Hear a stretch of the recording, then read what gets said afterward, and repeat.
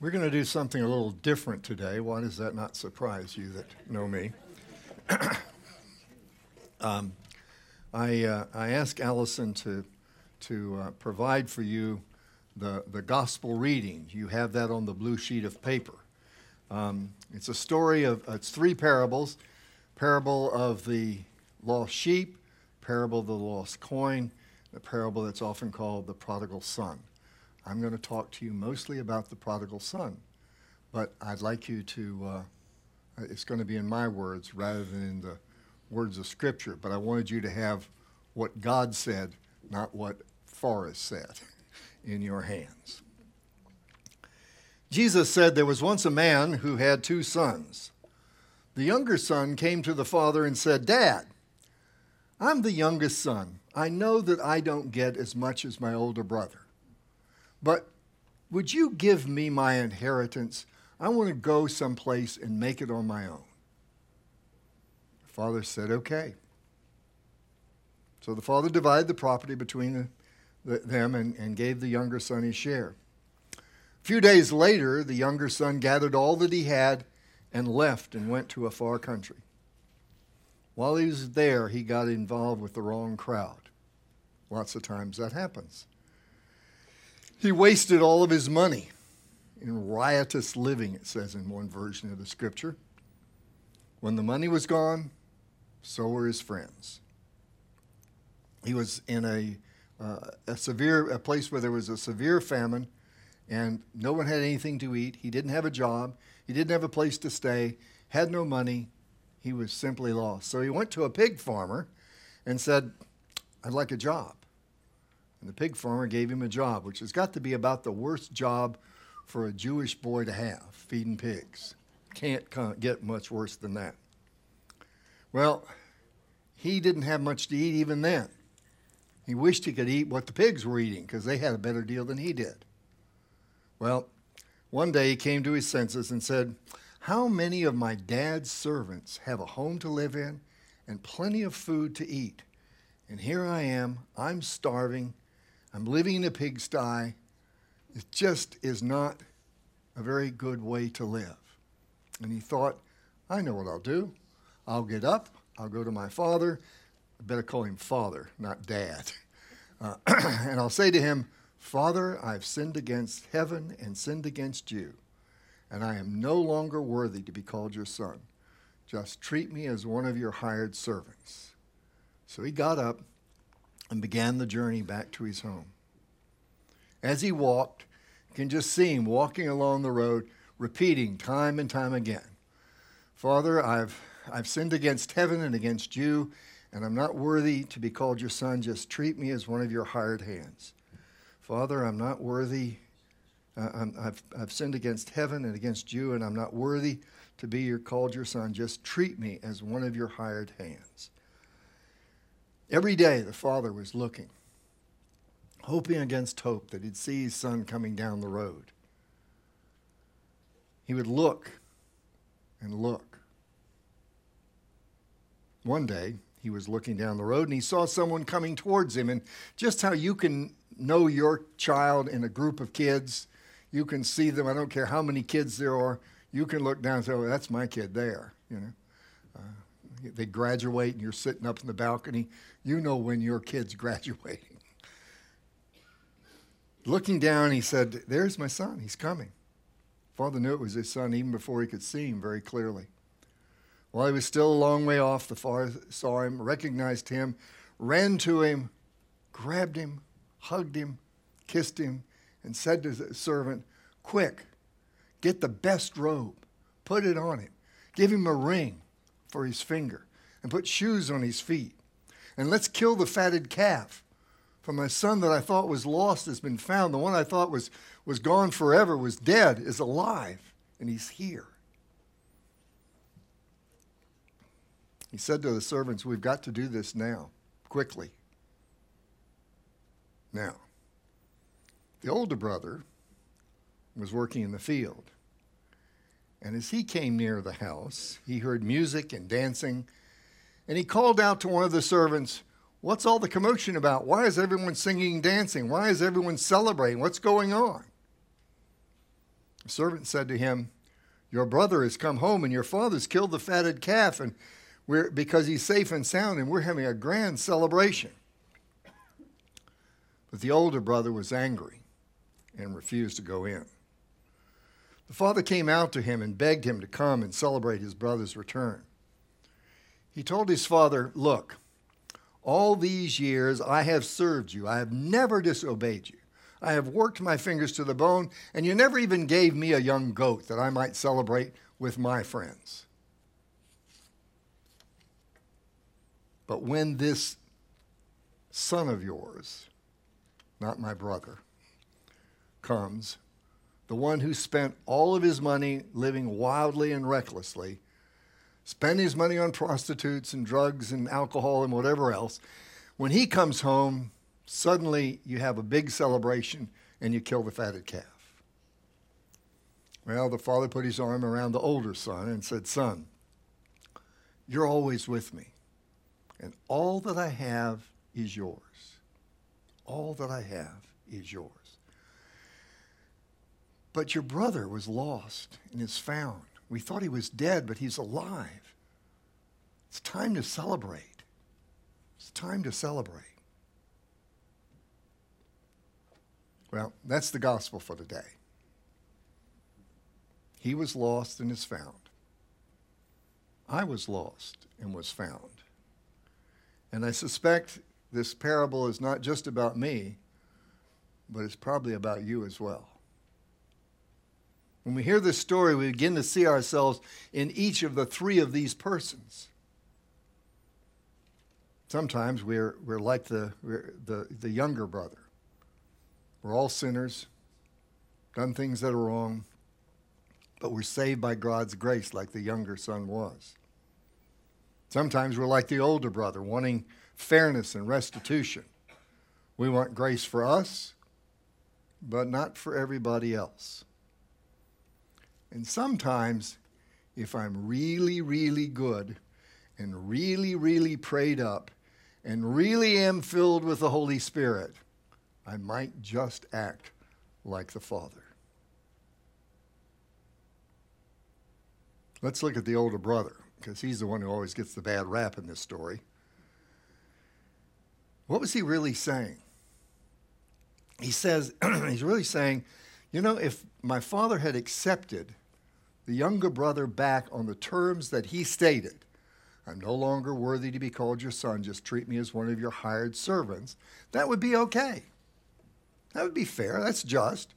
It might have been okay if that had happened. He deserves to come back, but not as a son, not with all this celebration, not with all the things that that the Father gave him. That's just unfair.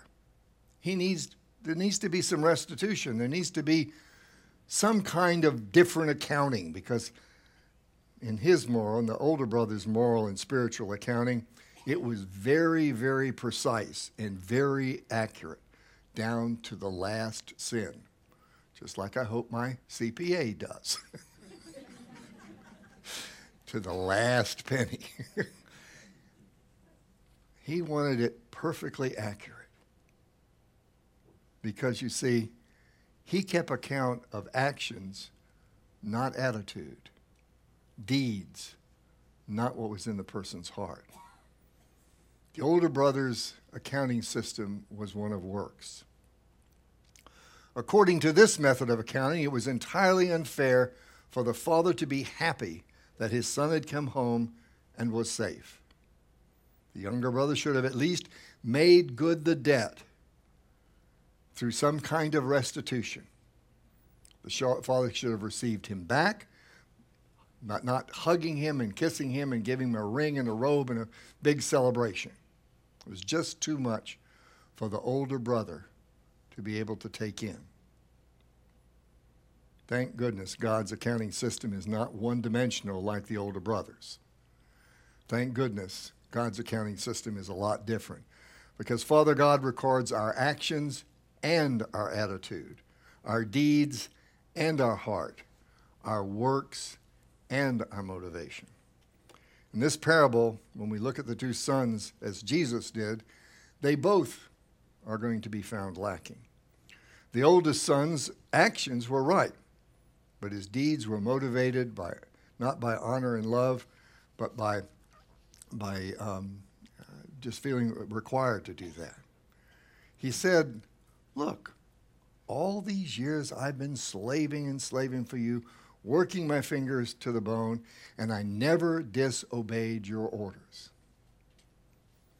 Any parent in here have a child who has never disobeyed their orders? I don't think so.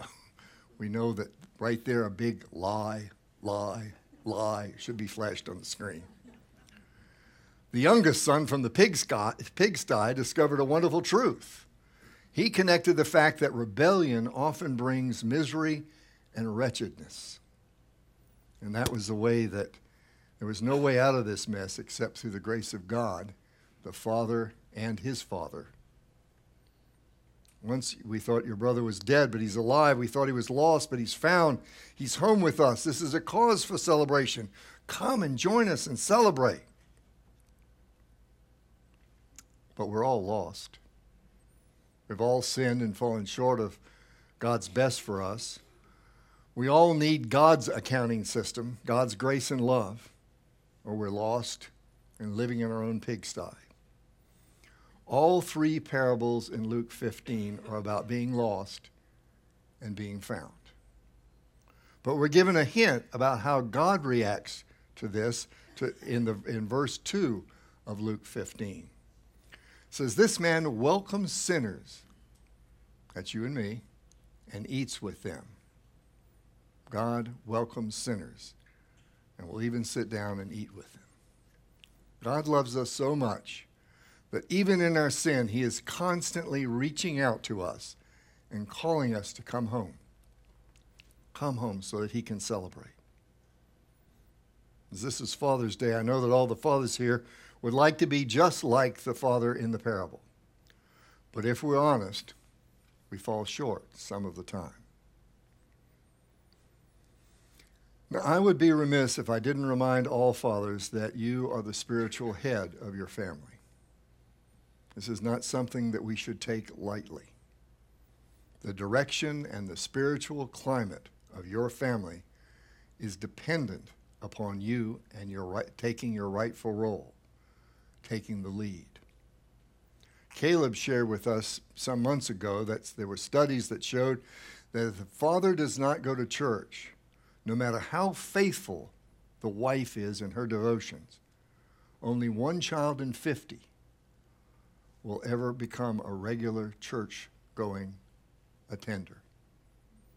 But if the father goes to church and the mother doesn't, the statistics change from 1 in 50 to somewhere between 2/3 and 3/4 of those children will remain regular worshipers in church when they grow up. Pray with your family. Read the Bible with your family daily. And lead them by your active participation in church, not just on Sunday. The lives of your children, the lives of your family depend on you. Fathers are to love their wives as Christ loves the church, modeling the love of God the Father in their most important earthly relationship. Fathers are to care for their children as our Father in heaven cares for us. And finally, fathers play a primary role in teaching their children the truth about the reality. It is the father who should instruct his children in their understanding of the world from a consistently and informed Christian worldview. It is the father who is responsible for sending his children forth with a biblical view of reality and a faith in Jesus Christ that is rooted in solid understanding. I know that as hard as I've tried, I have failed from time to time to be the father that I know God has called me to be. In fact, if I had a life verse, it would be Romans 7:19. The good that I want to do, I don't do, and the bad that I don't want to do, I do. That's my life verse. That is so true about me all the time, in almost everything in my life. I was telling Ray just before the service, I heard a gospel song this week. It says, it's not how you walk on the water, it's how you walk on the land. And that's so true. It's not how you walk on the water, it's how you walk on the land, how you live your life on a daily basis, day in and day out. Yes, you'll stumble. Yes, you'll fall. Yes, all of us will sometimes be the prodigal son. Sometimes we'll be the older son. Sometimes we'll be the father. But God is calling us to walk with him, to celebrate life. And I hope we all have a wonderful Father's Day. And let me just say one thing, especially to the Kaleo group. Call your dads. Let me tell you, right now, they are sitting by the phone waiting for your call. I know I am. I can't wait to get home to wait and have my children call me and tell me Happy Father's Day. They are dying to hear you call up and say, Happy Father's Day. I love you, Dad. Let's pray. Lord, we first pray for fathers. We know, Lord, that you have given us fathers so that they might direct us and guide us and give us a basis for our Christian living. We just ask that you be with all the fathers that are here, all the fathers that are not here with us today. That you reach out and bless them. Let them know that they're loved by their children.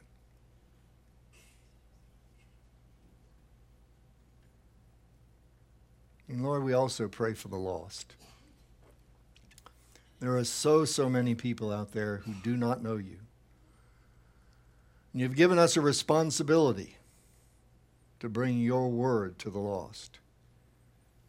Give us courage to share the Lord Jesus Christ to the world that's broken and hurting, so desirous of having a relationship with you, even if they don't know it. We pray for all those who are lost, that you would bring them home so that we may all celebrate with joy their coming home. Pray that each of us would see that we would be in the same pigsty as the younger son if it wasn't for God's grace and God's love for us. For God so loved the world that he gave his only begotten Son, that whoever believes in him should not perish, but have life everlasting. Amen.